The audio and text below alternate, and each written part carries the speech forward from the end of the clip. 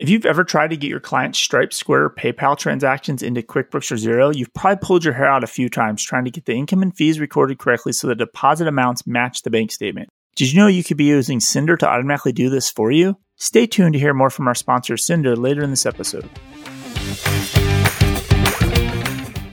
Yeah, so Square's going to purchase about 2 million customers, tax customers, right? Now, one question I have, it's only $50 million. That's the value of that line of business? Like, why didn't anybody else buy this? Like, it seems like a deal of the century. Well, just the customer list alone, right? Just the customer list alone, right? And you're getting people that are already in that Credit Karma frame of mind. They care about personal finances. There's just a lot of reasons to possibly buy this. Well, now, okay, here's the counterpoint to that. Maybe it's because the people using Credit Karma to file their taxes don't have any money because they're using a free tax prep software.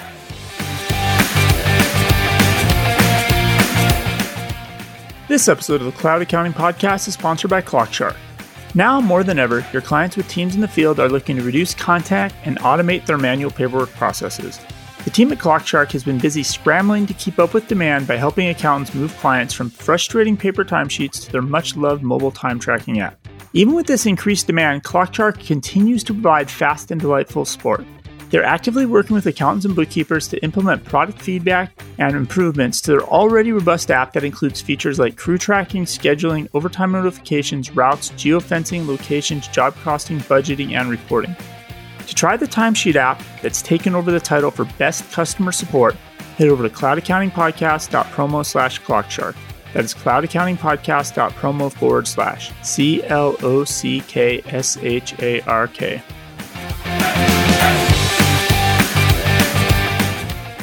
This episode of the Cloud Accounting Podcast is sponsored by OnPay.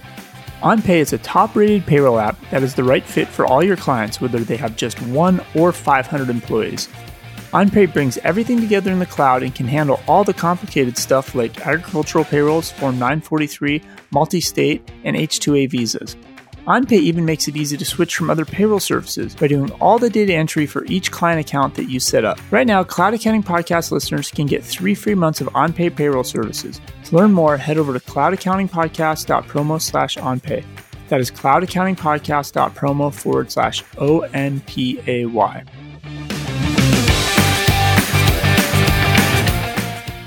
Welcome to the Cloud Accounting Podcast. I'm Blake Oliver.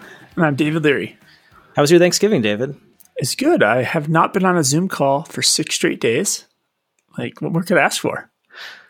That sounds nice. You were in Mexico. Drove down to Mexico. I got pulled over in Mexico. Oh. They were pulling everybody over. And it's kind of like, hey, we have your driver's license and you need to pay the fine at the police station, but you can't drive to the police station. So you kind of have to pay some cash right now. Oh, I see. One of those types of things. You know, you make your donation and you move on down the road. That's interesting. That's never happened to me. But there's internet there. You're not completely out of touch with the world, right? Right. It's still connected. You can do anything you want, pretty much, as far as from a work perspective. But I avoided, really dialing in and connecting. So then you missed the Amazon Web Services outage on Wednesday. Yes, because I would have probably been affected. I know that Melio runs on Amazon. I mean, a lot of the things we use run on Amazon. Yeah. Yeah, I didn't know, really, because I wasn't working too much on Wednesday. And at Giraffe, I think we run on Azure, which is the Microsoft cloud. Stack, okay. Yeah. So apparently this affected Vonage, iTunes, Grubhub, Cal Edison, which is the electricity company in California, Square, Chime, one of those new banks we've talked about, Fidelity, Alexa, Spotify. So it affected a lot of things that day. I did see another article from Amazon. Apparently they were trying to do some sort of upgrade. They were adding additional servers. Well, it didn't seem to be too disruptive, so that's great. What about your house, though? You have, because Amazon has all those things, like your little smart speaker, doorbell, yeah. Smart Roomba, all those things were down. People couldn't vacuum their house. They couldn't. Yeah, honestly, I didn't really notice because we didn't go anywhere. We had a small Thanksgiving. We just went over to my parents. They're in our little family bubble. And yeah, so I was oblivious to it other than the news reports. But I do have a ton of app news this week. I was surprised actually at all the news. One The Pentagon failed its annual audit again. Virtual HQs in cyberspace. I've got something to talk about there. And e-commerce, I think, is a great topic, given that it was just Black Friday. Let's talk about e-commerce and the trends there and what that means, or what the connection is for accounting firms. Yeah, so I had some big news. Salesforce might buy Slack. Mm-hmm. Intuit's acquisition of Credit Karma has been approved. Yep. Because they sold the tax division to Square. So we can talk about that. That's other huge news. Yeah. Stripe is looking to go take it on another round. Oh, I didn't know that. That's new. Possibly put their valuation. We'll discuss that when we discuss that, I guess. What else did we get in here that's good? A little bit about super apps and this whole concept, because I think it ties to some of these other stories. Well. But when super apps, do you mean Zoom? Because Zoom now has apps, and there's speculation that Zoom is going to be the next big technology ecosystem, like Salesforce was. So maybe we could talk about the Salesforce news next and kind of talk about this concept of super apps, because we're seeing it. There's an article about Google, and this comes from those Chinese apps that are, it's like a chat app, right? But you use it to pay for everything. You use it to shop, right? It's a super app that does everything. So yes, we're seeing that from a banking perspective. For, like we've talked about, the small businesses, you get your bank account, it does all these other things.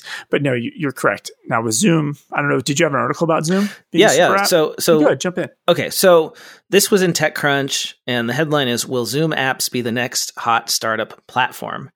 There's not really that much there, other than this idea that Zoom is really powerful technology. Everybody is using it now for everything, and they have opened up their API. I think we talked about this in the past, to allow other apps to utilize Zoom's technology. So you could build some sort of app that has Zoom video embedded in it, which could be really powerful, because when you're on Zoom all day, it makes sense for it to be integrated into whatever you're doing, whatever solutions you're using.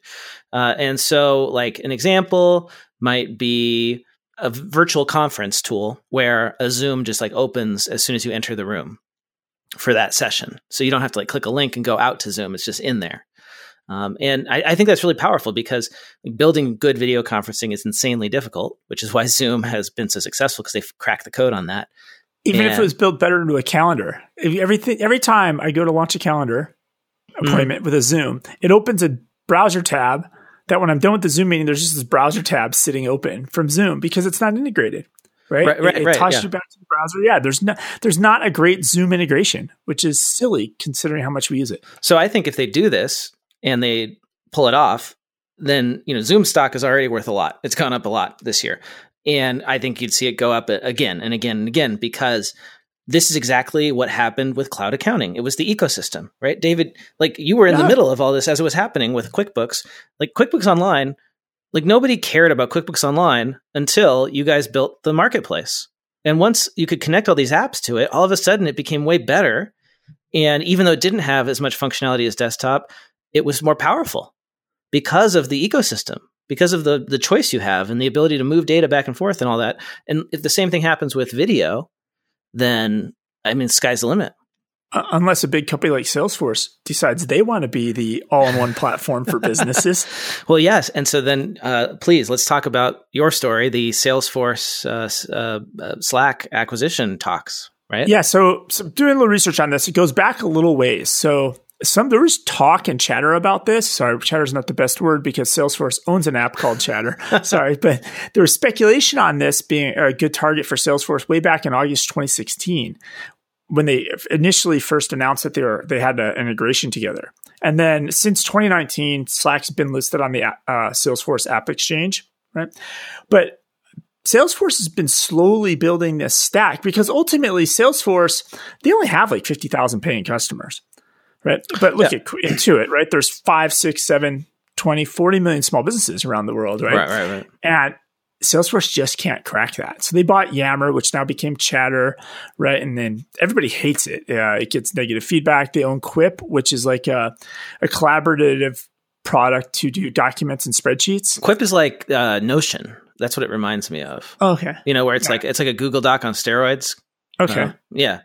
Like a no-code thing. They also own work.com, which is a place to do collaborative work. And so now with them bringing in Slack, so a lot of this is a fight against Microsoft, but the reason it's motivating to Slack is because Zoom had the huge benefit of the pandemic, and so did Microsoft Teams, but Slack grew. Don't get me wrong. A lot of people adopted Slack during the pandemic, but they did not see anything close to the growth that Zoom saw. Right. Yeah, and that's an interesting situation. Like, why didn't Slack grow more given the growth of all the other cloud apps? Is it because it had already penetrated, as far as it was going to go? Is basically growth declining now for Slack? I have mixed feelings about Slack. We've talked about this before, where I really don't think it's the end all be all. It has not reduced my communication overload, and it's, in the end, it's just a really well built chat tool. It's not with a bunch of integrations, right? It's nothing like mind blowing. Although I suppose I could say the same thing about Zoom just being video and nothing really mind blowing, just having good video, but that in and of itself is very difficult. So Slack is in a vulnerable state, and it's mainly because of Microsoft Teams. When Microsoft Teams is free and built into Office 365, chat becomes a commodity. So how do you charge people $6 to $12 or more per month per user when they can just get it built into Microsoft, which is what, like 90% of businesses in this country use, it seems like. And that's what motivates, I think. So you have Slack, who's looking at Microsoft as a competitor. Salesforce definitely views Microsoft as a competitor. Even things like Tableau. Salesforce owns Tableau. Microsoft owns their Power BI. Mm-hmm. Salesforce wanted to buy LinkedIn, but obviously Microsoft came in and purchased LinkedIn instead. So there's this jockeying back and forth between the two. And there's some other interesting numbers related to small businesses that made this really attractive for Salesforce. So there are some reasons Salesforce, because they want to go down market into small business, and Slack's going to give them that. Right. Well, and that's the problem with Salesforce is the interface. Right. Salesforce is 20 years old now. The interface is definitely not up to modern SaaS standards. It's pretty clunky, and it's also really powerful. So it kind of has to be. That's the price you pay, right, in enterprise software. And at some level, right, it is truly enterprise software, right? It's a VP making the purchase. Slack, in a way, is very homegrown. A lot of employees of companies just started using Slack, and then it worked its way up the ladder. Almost, we talked about the Expensify model. Get the employees to use it, and then it works its way up to a decision maker. Mm-hmm. Slack definitely grew that way. So they're going to instantly, if they purchase Slack, they're going to instantly get 100,000 businesses that are already producing revenue. Salesforce is this amazing relational database. It's a CRM. That's what most people use it for, but you can use it for almost anything. And it's endlessly customizable, and you can program it. And Slack is the interface. Slack is the ultimate way to interface with your data with all those integrations. So pair Slack up with Salesforce, and you can suddenly access all this data in your awesome relational database, and you can use natural language to search it, to add to it. Salespeople hate to go into the CRM. What if they could just do it in Slack? I probably paste links in Slack that are Salesforce links 20 times a day in my normal day-to-day doing Melio stuff, right? So yeah. I totally see, it makes sense to have a deeper integration. The other number that's going to be really interesting on this, so of the 110,000 paying customers that use Slack, only 900 pay $100,000 or more a year. Basically, that tells us Slack sucks at selling to enterprise. Yes. But now with Salesforce, the next time they re-up that contract, they're going to be able to go to the table and be like, hey, by the way, and we're going to put you on Slack, and we're going to get another $250,000 out of that enterprise partner. Interesting. Well, so they haven't done it yet, right? They're just in advanced talks. That's the news. At least that's the last I heard. We might hear something next week, and then if we do hear, I guess this week, depending on when we're recording here. And it looks like, though, if this does go down, it might be one of the biggest acquisitions ever. I think almost $34 billion, similar to the IBM acquisition of Red Hat in 2018. So you brought up Expensify. So I got to bring up the news that Expensify announced this week that they have surpassed $100 million in annual recurring revenue. And I wonder about the timing of this announcement, given everything that's been going on with the whole a vote for Trump is a vote against democracy email that David Barrett sent and all the political activism going on. Like, was this announcement going to happen anyway? Is this sort of a, hey, we got political and it didn't hurt us announcement? Is that what this means? That they were able to do that and they're still going to hit $100 million in annual recurring revenue? Or what would it have been if they hadn't done that, right? How much business did they lose from that, if any? I wonder if we'll ever know. I mean, you're not paying on how many transactions you put through Expensify, right? If you're a business user, right, you're paying on your employees' activity. So even though maybe your employees aren't traveling and there's not this tons of volume going through Expensify, if your employees are all filing one or two expenses for an at-home expense, like we talked last week, or working at home expense, you're still going to pay that subscription fee for that employee. And then maybe a lot of people are under contracts. Yep. I don't know. And then maybe after the first of the year, maybe people are going to say maybe nobody's going to travel in 2021. And they pull the plug on it. Yeah, I don't know. This is recurring revenue for 2020. So, and they haven't actually surpassed it yet. They said they will surpass $100 billion in annual recurring revenue in 2020. So I guess they're very confident in that. Another interesting fact is they have raised only $20 million in primary capital since their founding in 2008. That is very impressive. And they have gotten to 100 million ARR, or they will get there by the end of the year, with only 130 employees, which means that they are going to have annual revenue of $750,000 per year per employee, which is among the highest revenue per employee in the world. That's lean and mean. Now, let's think about this another way. David Barrett is not a fan of Donald Trump. Is that fair to say, David? Based on his email, yeah. You could say that, yes. Here's the thing, though. David Barrett, I'm going to make this argument. I'm going to double down on this. I think I've sort of said this in the past. David Barrett is responsible for the rise of Donald Trump. That's the irony of all this. Now, not directly, but the industry that he represents, technology. I'm listening. Okay, stick with me for a second. I'm trying to guess where you're going, and I'm not seeing any path here out of this. All right, so stick with me, my crazy theory. So what is responsible for the rise of a populist leader like Donald Trump, who appeals to a group of people that have felt neglected, working class people generally without college degrees? What has made them activate politically over the last 4, 5, 6 years? Technology, I guess, right? Well, yeah. So a lot of people who support Donald Trump's vision for America, the Make America Great Again movement, feel that they have been left out of economic progress in this country. Like the middle part of America has been left behind, and the America that they live in now is not the America of our great golden heyday. Now, what has happened in a lot of these places that support Donald Trump is that their share of the economy has decreased to 30%. The counties that voted for Donald Trump represent 30% of our nation's economy. The counties that voted for Biden represent 70%. And yet we're talking a 50-50 split in terms of population. So you've got half the country with 30% of the pie, and you've got half the country with 70% of the economic pie. So my theory is that really, ultimately, everything comes down to economics and people's paychecks. I mean, maybe that's just the accountant in me, but I really do feel like in the end, that is what motivates people most, even though they'll say other things. So, why are these counties that have become red, voted for Trump? I mean, they were always pretty conservative, but they've really gone for Trump. Why did they do it?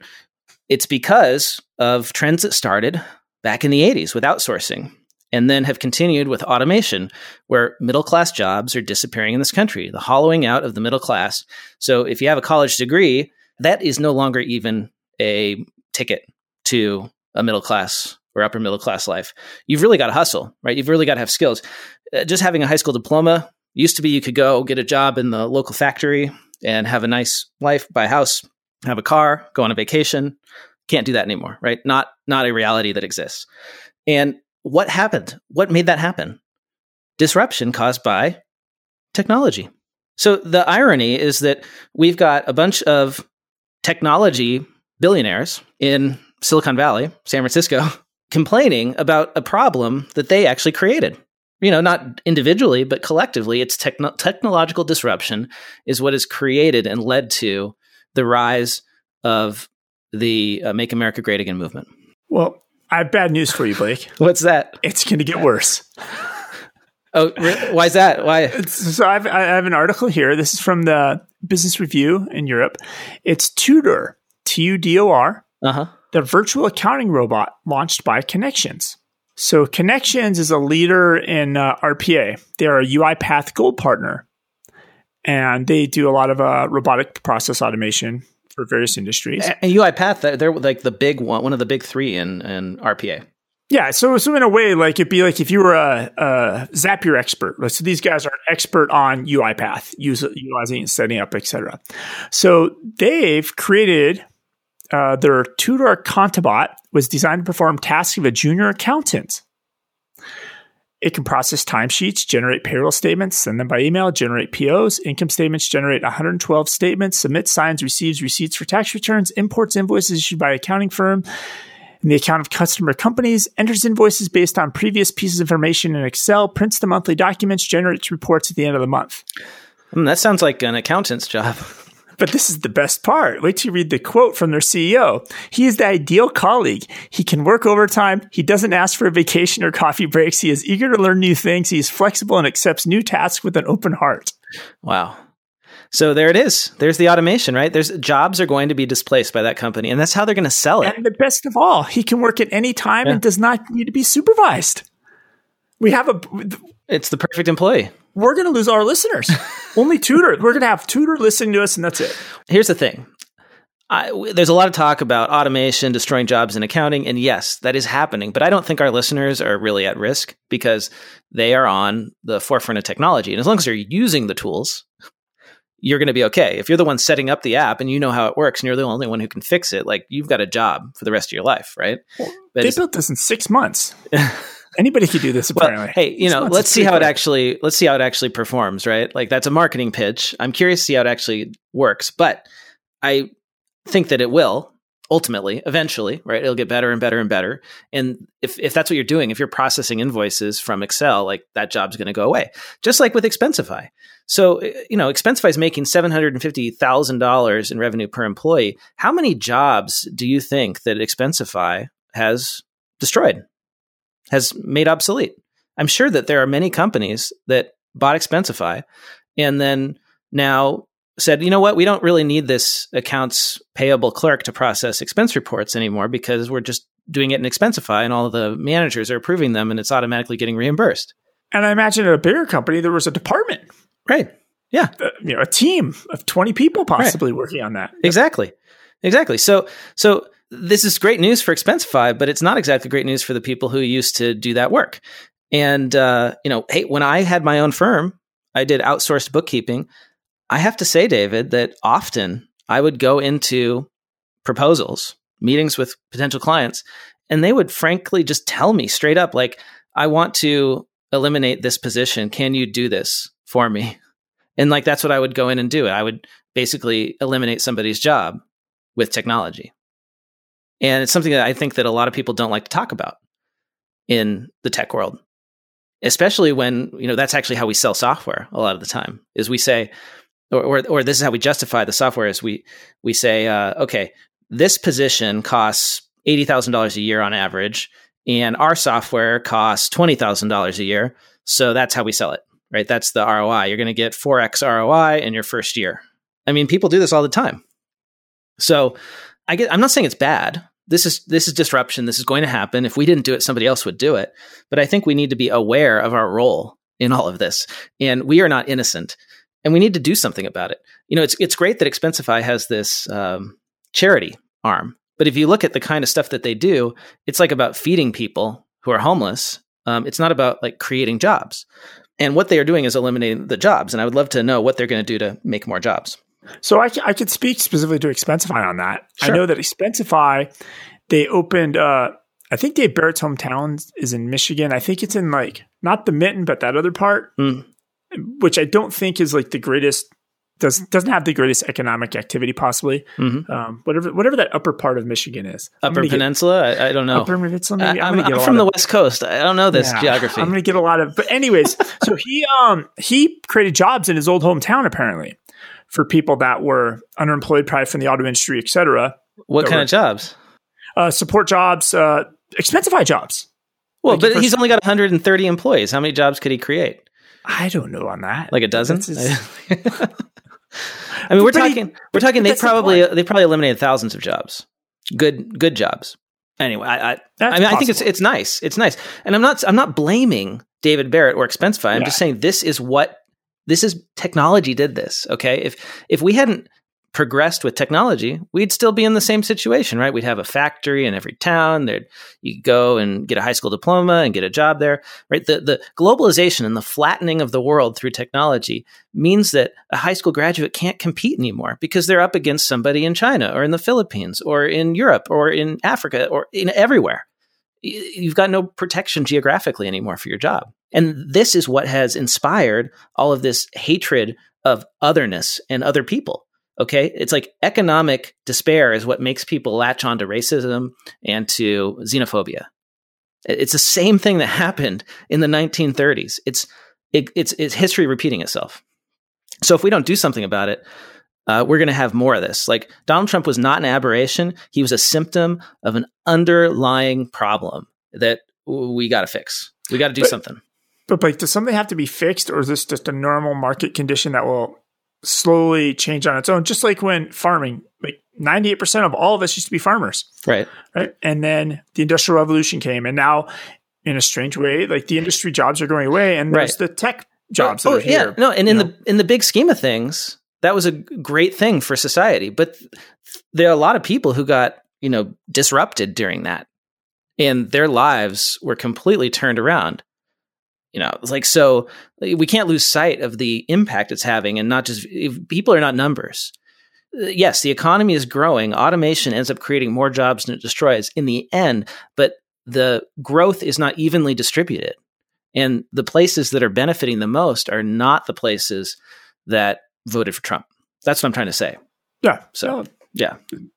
It's like, let's have a little empathy for each other in all this, and understand like people have real reasons for voting the way they did. That's what I'm trying to inspire, is let's actually try to understand each other. That's all. Oh yeah. There's 70 million people that voted for Trump. More people, the second, because of some of the reason. Yeah. Yeah. I mean, he got the second most votes of any presidential candidate in history. So try to understand why that happened if we want to move forward. So that makes sense. I will stop there. I'm done. I'm getting off my soapbox. Do you want to kind of get into app news, since then it's just going to be a lot of big numbers? But I don't know if we're talking numbers, we could get into the big numbers. I'm feeling a little bit revved up right now. So maybe we can talk about something outrageous. Can I talk about something outrageous? I don't think I have anything in the outrageous category. Well, I mean, the Pentagon oversees $3 trillion of government spending and still can't pass an audit. Okay. Can you believe this? I mean, I guess we can believe this because we don't have a lot of faith in our institutions anymore, but you got to give them a break, I suppose, because their first audit ever was conducted in 2018, believe it or not. The first audit, I guess, of the entire Pentagon. I think we talked about this in the podcast way back in the day. We did. And they failed that. I think it was one of our earlier episodes. They failed again in 2020. But the good news is the department's comptroller said on Monday that they think they can pass it by 2027. So we have something to look forward to, David, when we're doing the podcast in 7 years from now. 2027. I just pulled up my hands to count.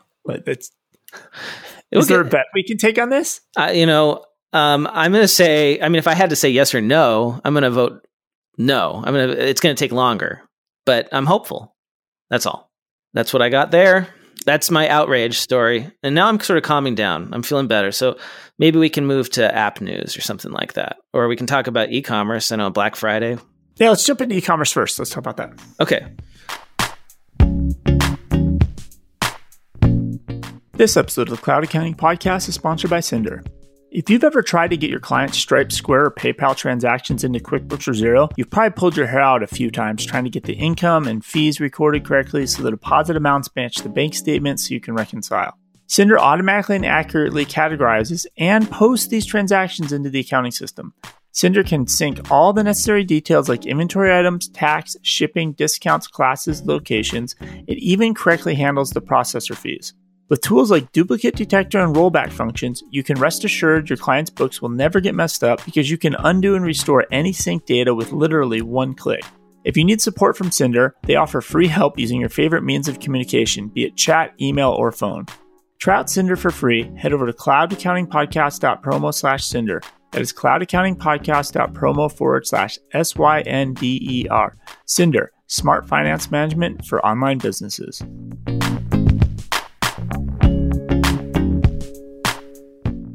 Did you know the Walmart here in Scottsdale is getting autonomous vehicle delivery next year?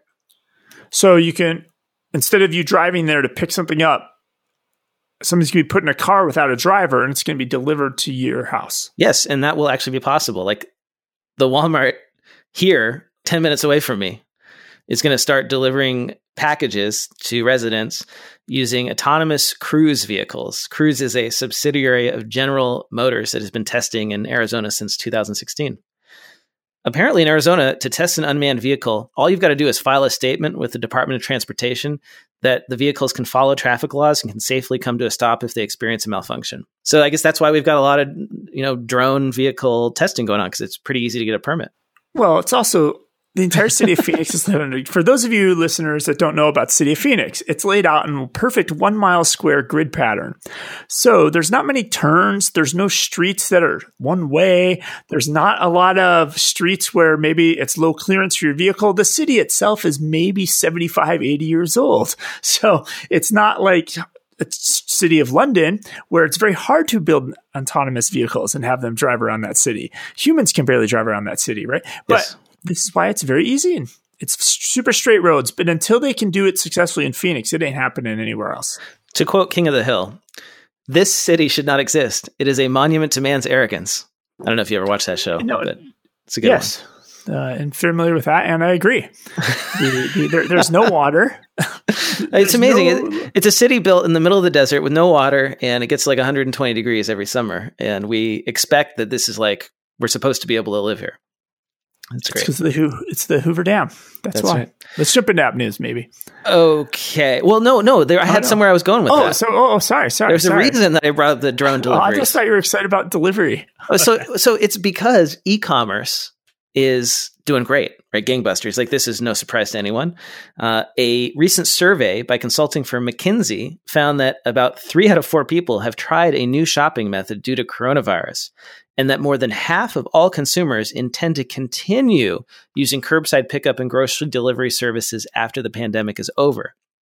Nearly 70% of consumers surveyed intend to continue buying online for store pickup.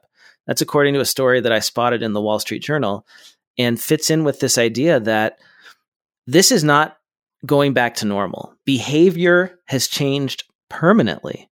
And so people are going to expect to continue to work remotely in a hybrid way, perhaps. They're going to continue to buy online. I mean, e-commerce went from being like a 10% kind of thing, 10% of shopping, to like, it's getting up to 20%. That's huge. I mean, this is major now. So anyway, it's just the economy has changed permanently, forever. Like, people, once you get used to this, you're not going back. Like, my wife started using the order online and then drive up to the store and they put it in your trunk and then you drive away thing, the curbside pickup. And she's like, why would I ever go into the store again? This is amazing. I love this. I'm just going to do it forever. And I've even noticed, even at places like Home Depot, the whole front section is just roped off of where they've picked goods off the shelves and they have them ready to go in bins. Oh yeah, for when customers show up. I'm actually surprised how many people are using that at a place, even for Home Depot type stuff. Oh, I'm not surprised, because 90% of the time that I spend in a Home Depot is wandering around looking for something or somebody to help me find something. That's the best part of going to Home Depot. Come on, Blake, you should find enjoyment in this. I even if I went like every week, I wouldn't be able to find anything. It's hopeless, man. So I'm gonna have to take you to Home Depot one of these days. Come to Phoenix and take me to Home Depot, and then we'll go have a beer. I think that would be a great afternoon. And we'll get an Uber without a driver. Yes, there you go. Okay, so that's it for my e-commerce story. Let's talk about the apps. All right, so we can continue on with about app news, starting with people impacted by e-commerce. So quick little round of news. Stripe. It's that whole app. Everybody uses it. They don't know they're using it when they're buying things online. Credit card processor. Yes. Easy to integrate. Yep. And they're really going head to head now with Square and PayPal. They're really going, and so they're going out for another round of investment capital. It's just like their Series G or something. I mean, they've been around for a while, right? And they are probably going to be valued between $70 to $100 billion. Wow. It would be the most valuable venture-backed startup ever in this country of all time. So they're doing really well there. And then kind of going back to your fact about the world has changed. right? So Toast, are you familiar with Toast?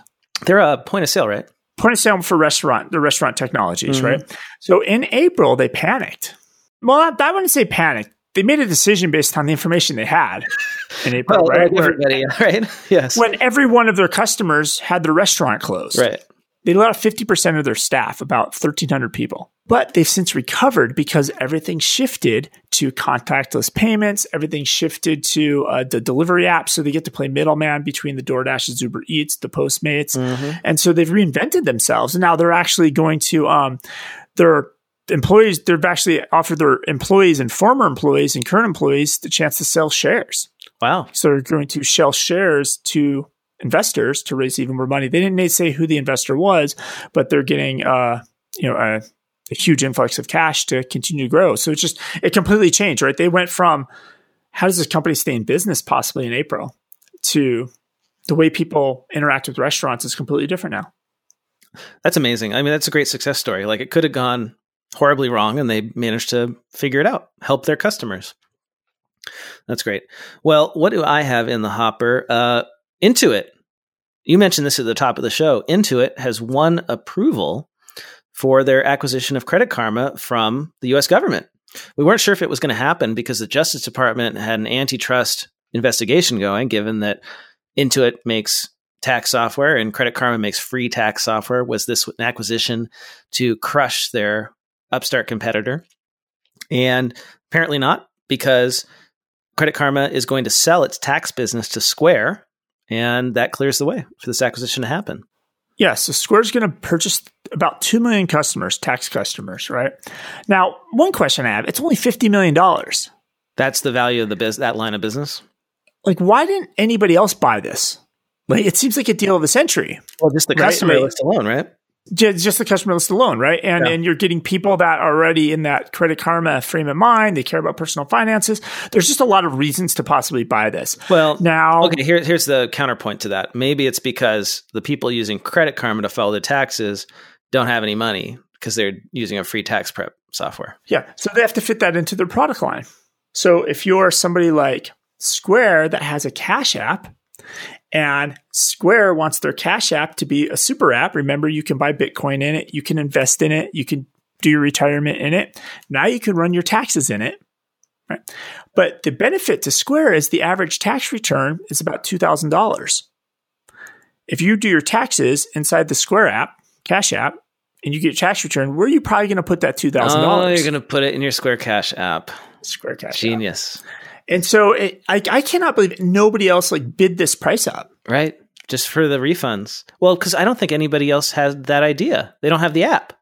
They don't have that super app. Yeah. But even the other players, like how come Amazon or Google or any of these other players, because they're getting in this super app game, like you're going to have the super app that does all these things, and aren't they going to want to be in the tax game as well? Dude, Amazon is just trying to keep up. That's all they're focused on is Christmas.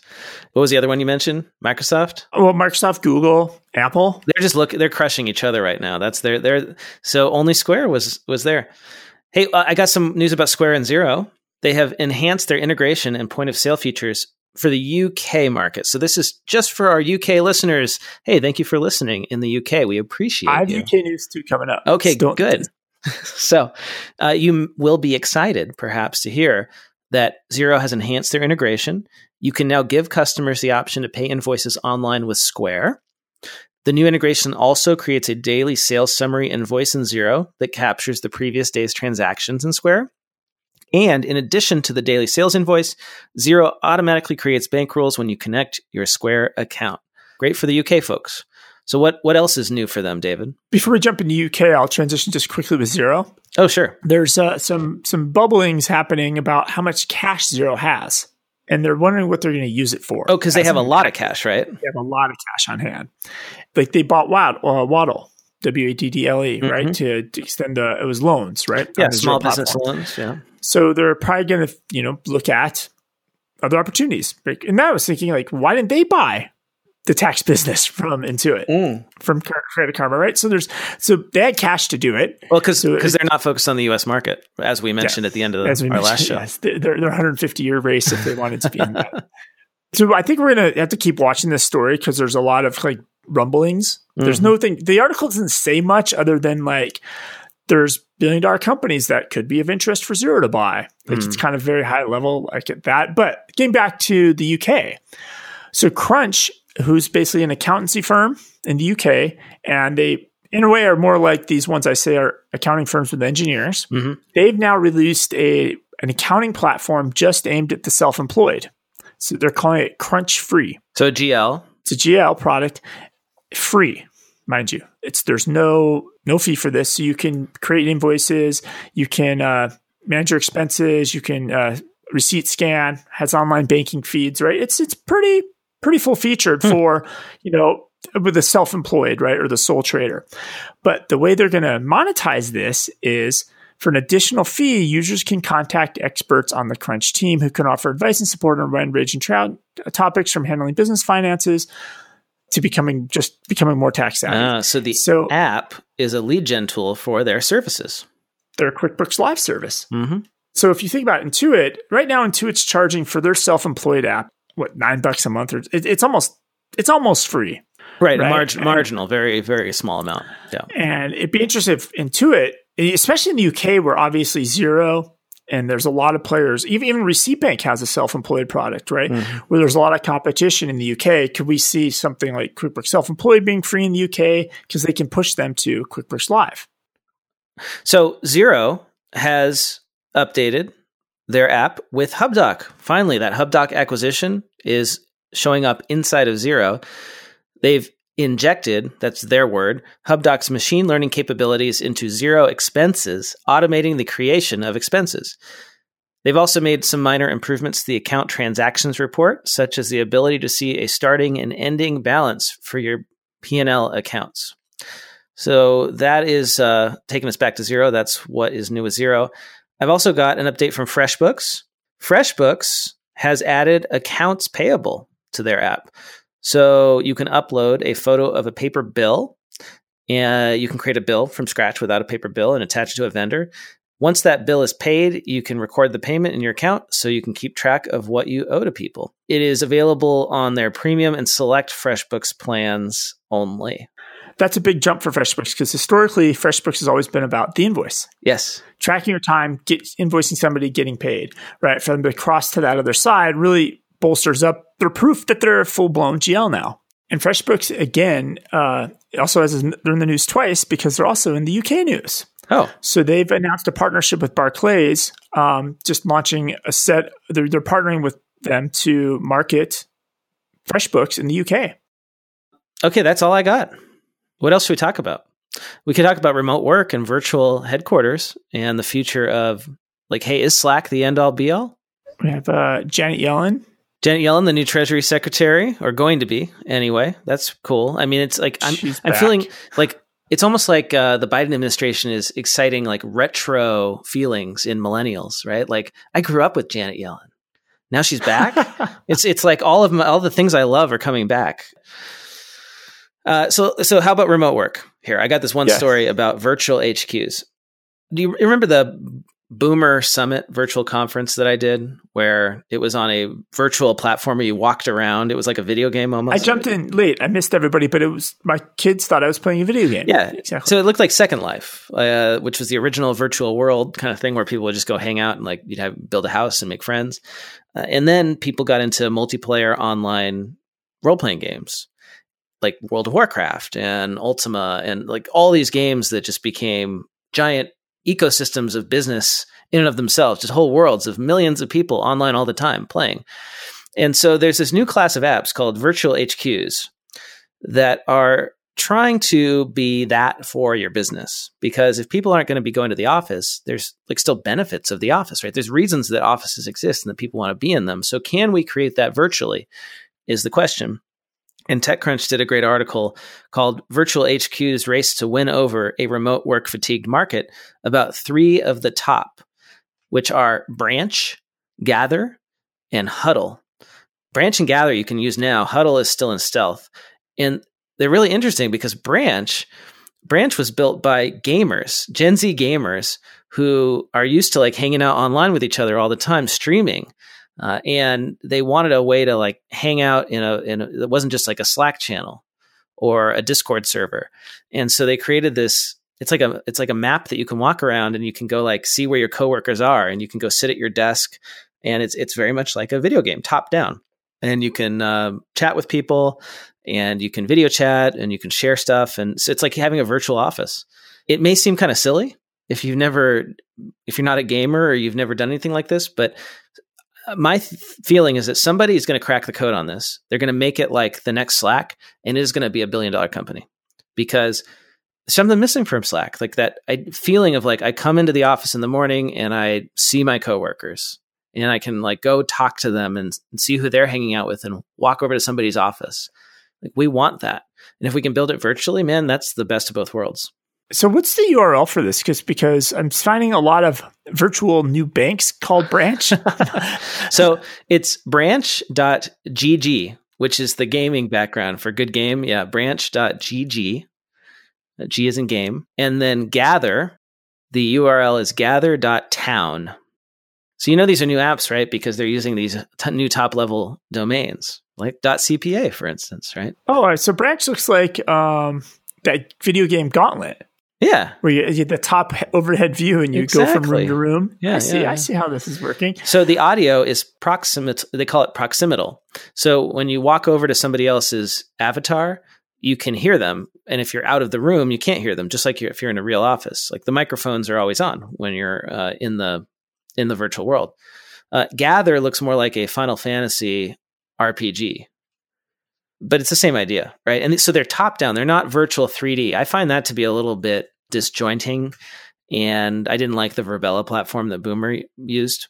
But I think these are worth a try. So try branch.gg or gather.town if you're looking for another alternative to a Slack or just sitting on Zoom calls all day long. Maybe, David, you can try it at Melio. And are these the only 3 that exist that you know of? No, I'm sure there's more, but this is the 3 that TechCrunch highlighted. Like, I cannot believe that this is not the hottest thing for VCs right now. And the reason being, remember we talked about how much the average employer is saving by having a remote employee? I recall it was $11,000 a year. $11,000 a year. So if you're building one of these apps, I mean, what's a seat license for Salesforce? It's like $100 a user or something. Like it per depends on or something. Yeah, it depends on the size of your business, but so, probably anywhere from 50 to 150, I guess. So that means there's probably room in here to charge $2,000 a year seat licenses. Mm-hmm. Oh yeah, I think you could easily charge $1,000 a year per seat for something like this if it worked really well and it gave you even a fraction of the value of an in-person office. This is what I would invest in right now if I were a VC. You just got to pick the right one, though. That's right. I'm not sold. Just by looking at this right now, I'm not sure. Like somebody will figure it out. Somebody will do it. I think it's the next generation. Yeah, we have a whole generation of kids building on Minecraft. They're building on Roblox. That's the generation that's going to figure this out, not the current millennials. Here's the best part about this. So the guys who created Branch, they started out building Minecraft servers for people. That was like their first business when they were like 13 years old, 15 years old. And they live in these games that your kids are playing, David. Yes. Minecraft, Roblox, these are virtual worlds where people can create and they just sit there for hours and hours. So that's the future of work for that generation. Like they're used to it. They're used to collaborating in a virtual world. So somebody's going to figure it out and they'll probably do it because they're the ones who like know what works. It kind of feels Lego-like a little bit. So I mentioned the CPA.com domain, so I might as well just talk about this story that I have yet to follow up on. The AICPA, according to Accounting Today, had a surge in interest that was so large when the .cpa platform launched that it shut them down and they crashed and people couldn't access the platform. This was earlier in November, but they had resolved the issue within 24 hours and lots of people were happy to get their .cpa domains. So lots of popularity, apparently. I saw that Megan Lefchick, who has been on the show, she got Megan.cpa. That's pretty cool. I hadn't thought about trying to get my first name. And she was able to do that because she's actually licensed as a CPA firm. And up till now, and I think still, only CPA firms can get these domains. They are opening up on January 15th, the registrations to individually licensed CPAs. So you don't have to have a firm. and then you can get that .cpa. So I might try and get it if it's not taken already. But people are getting them. They're using them. I've started to see them come through on emails. Like people are utilizing the domain, and it's up and going. I think I started a Twitter thread of all these great ones we could have. Like I'm not a .cpa. I'd love to get that one. Well, but you have to be a CPA to get one. So like, will they let you have it?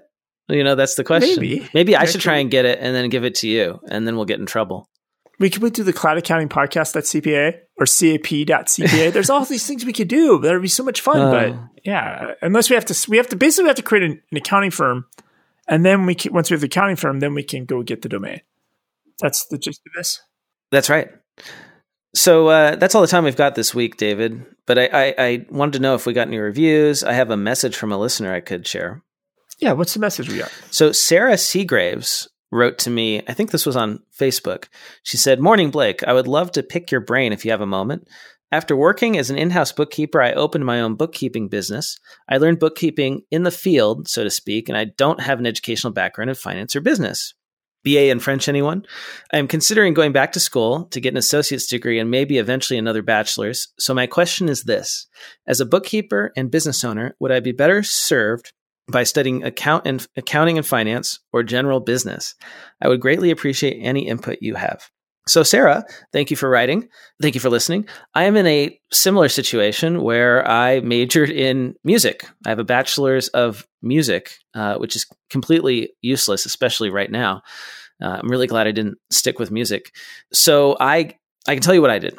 I thought about going back and getting a master's in accounting so I could sit for the CPA exam. But then I realized that I don't need a master's to do it. So I just went to UCLA and got a certificate in accounting. Anyone can register for the extension program. And I did the coursework. And it's basically equivalent to a bachelor's of accounting major. And so I did that. I had to do some prereqs, which I didn't have in like accounting 101 and all that stuff. But it worked great. And so I would say that if you are going to stay in the bookkeeping world, it really helps to know the accounting and finance. So I would do like a certificate program in accounting and finance while you're growing your business and actually be able to use what you're learning in the field. That's the best way to learn it. And I don't think that you need to spend a lot of money. I don't think you need to get another degree. All the classes that you need, you can probably find online or at a community college or at an extension program like what I did. If you ask me, degrees are a big scam and the knowledge is what you need. And if you're a successful business owner and you know how to sell, you add that knowledge and you're just going to do great. That's my take. I think the lesson here, though, but I have to disagree a little bit. It's just being somebody that doesn't have a degree. I think you can learn general business, right? Just having your own business and just the hustle. Like you're going to learn it. And most people that are just getting a degree in general business probably are going to make the exact same mistakes if they ever leave college and start their own business. But getting the credential, if you ever want that .cpa domain, you can't get that by having field experience. They don't just gift that out. You have to check the boxes. You got to get the credits. You got to take the test. You can't get it any other way. She's got the BA. She's got the bachelor's. So like in my opinion, in accounting and finance, bachelor's is is really all you need. Because then you can go and you can get your CPA, you can get your CMA. That's what I was trying to say. I wasn't saying like you don't want the college degree. That's definitely, you got to have that for a lot of things. But you don't need the master's, right? Like a lot of people go and get masters and even PhDs, and I don't understand why. But especially your own practice, I think there's a lot. If you want to work your way up the corporate ladder, you probably need an MBA. But if you're starting your own accounting firm and you want to have a CPA firm, you probably don't need the MBA credential. Well, and I love what you said, David, that general business, you're going to learn business by owning a business. And I agree, like 100%. I view that when I started my business, I got an MBA and I got paid to do it. So unless you want to go work for like a giant corporation, you don't need the MBA. If you just want to like work with small businesses, the best way to learn is to do it. So I think that's a great way to end, right? If anyone disagrees with me or has anything to add to that, some advice for Sarah, perhaps, you can leave us a review and put your comment in the review. We always appreciate that. Apple Podcasts, Podchaser is the other one. And then if you want to leave us a voicemail, we'll play it on the air. I mean, we'll listen to it first and make sure it's okay. They all have been so far. Give us a call at 202-695-1040, 202-695-1040, and leave us a 1 or 2 minute voicemail. Would love to hear from you on this or any other topic. And I think that's it, right? If people want to reach you online, David, where can they do that? But I had one more story I almost forgot. Oh, okay. What's that? So Chris Mackesy on Twitter, he's basically an accountant that just focuses on restaurants. It's his specialty. So he made the most amazing tax Twitter thread about making a cheese board. And so we'll put it in the show notes, like the link to this. It's amazing. It's a 10 tweet storm of how to create a masterful cheese board that he tweeted out just for tax Twitter. The pictures look amazing.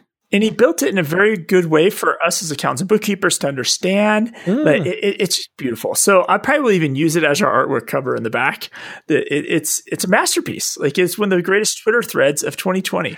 Well, David, I'm sure you retweeted this. So if people want to follow you and see all the stuff you're retweeting in their feed, where can they do that? You can find me on Twitter. I'm at David Leary. The same with LinkedIn, at David Leary. And I am at Blake T. Oliver. Go ahead and connect with me on either of those platforms. And David, great talking to you. I'm so glad you're back safely from your Thanksgiving travels. Stay healthy, and I'll see you here next week. I'm looking forward to some Zoom calls tomorrow. Bye. Bye.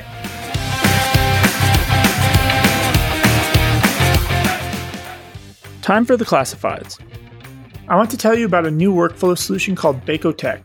Bacotech is a cloud solution that puts CPAs in the middle of their clients' data. Bacotech gathers clients' data and delivers it to CPAs in real time through one login, enabling CPAs to make adjustments to tax returns and client accounting issues as they happen, not after year end. Bacotech helps CPAs provide their clients with the proactive services they need and increases the firm's efficiency and leads to working less overtime in busy season. To learn more about Bacotech, head over to bacotech.com.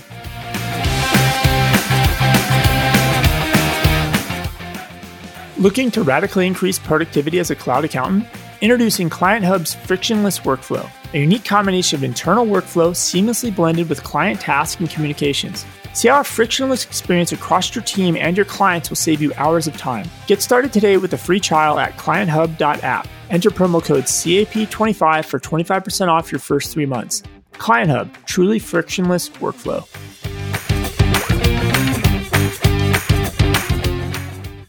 Want to get the word out about your newsletter, webinar, party, Facebook group, podcast, ebook, job posting, or that fancy Excel macro you just created? Why not let the listeners of the Cloud Accounting Podcast know by running a classified ad? Hit the show notes for the link to get more info, and be sure to check out our special stimulus pricing of 4 episodes for just $100.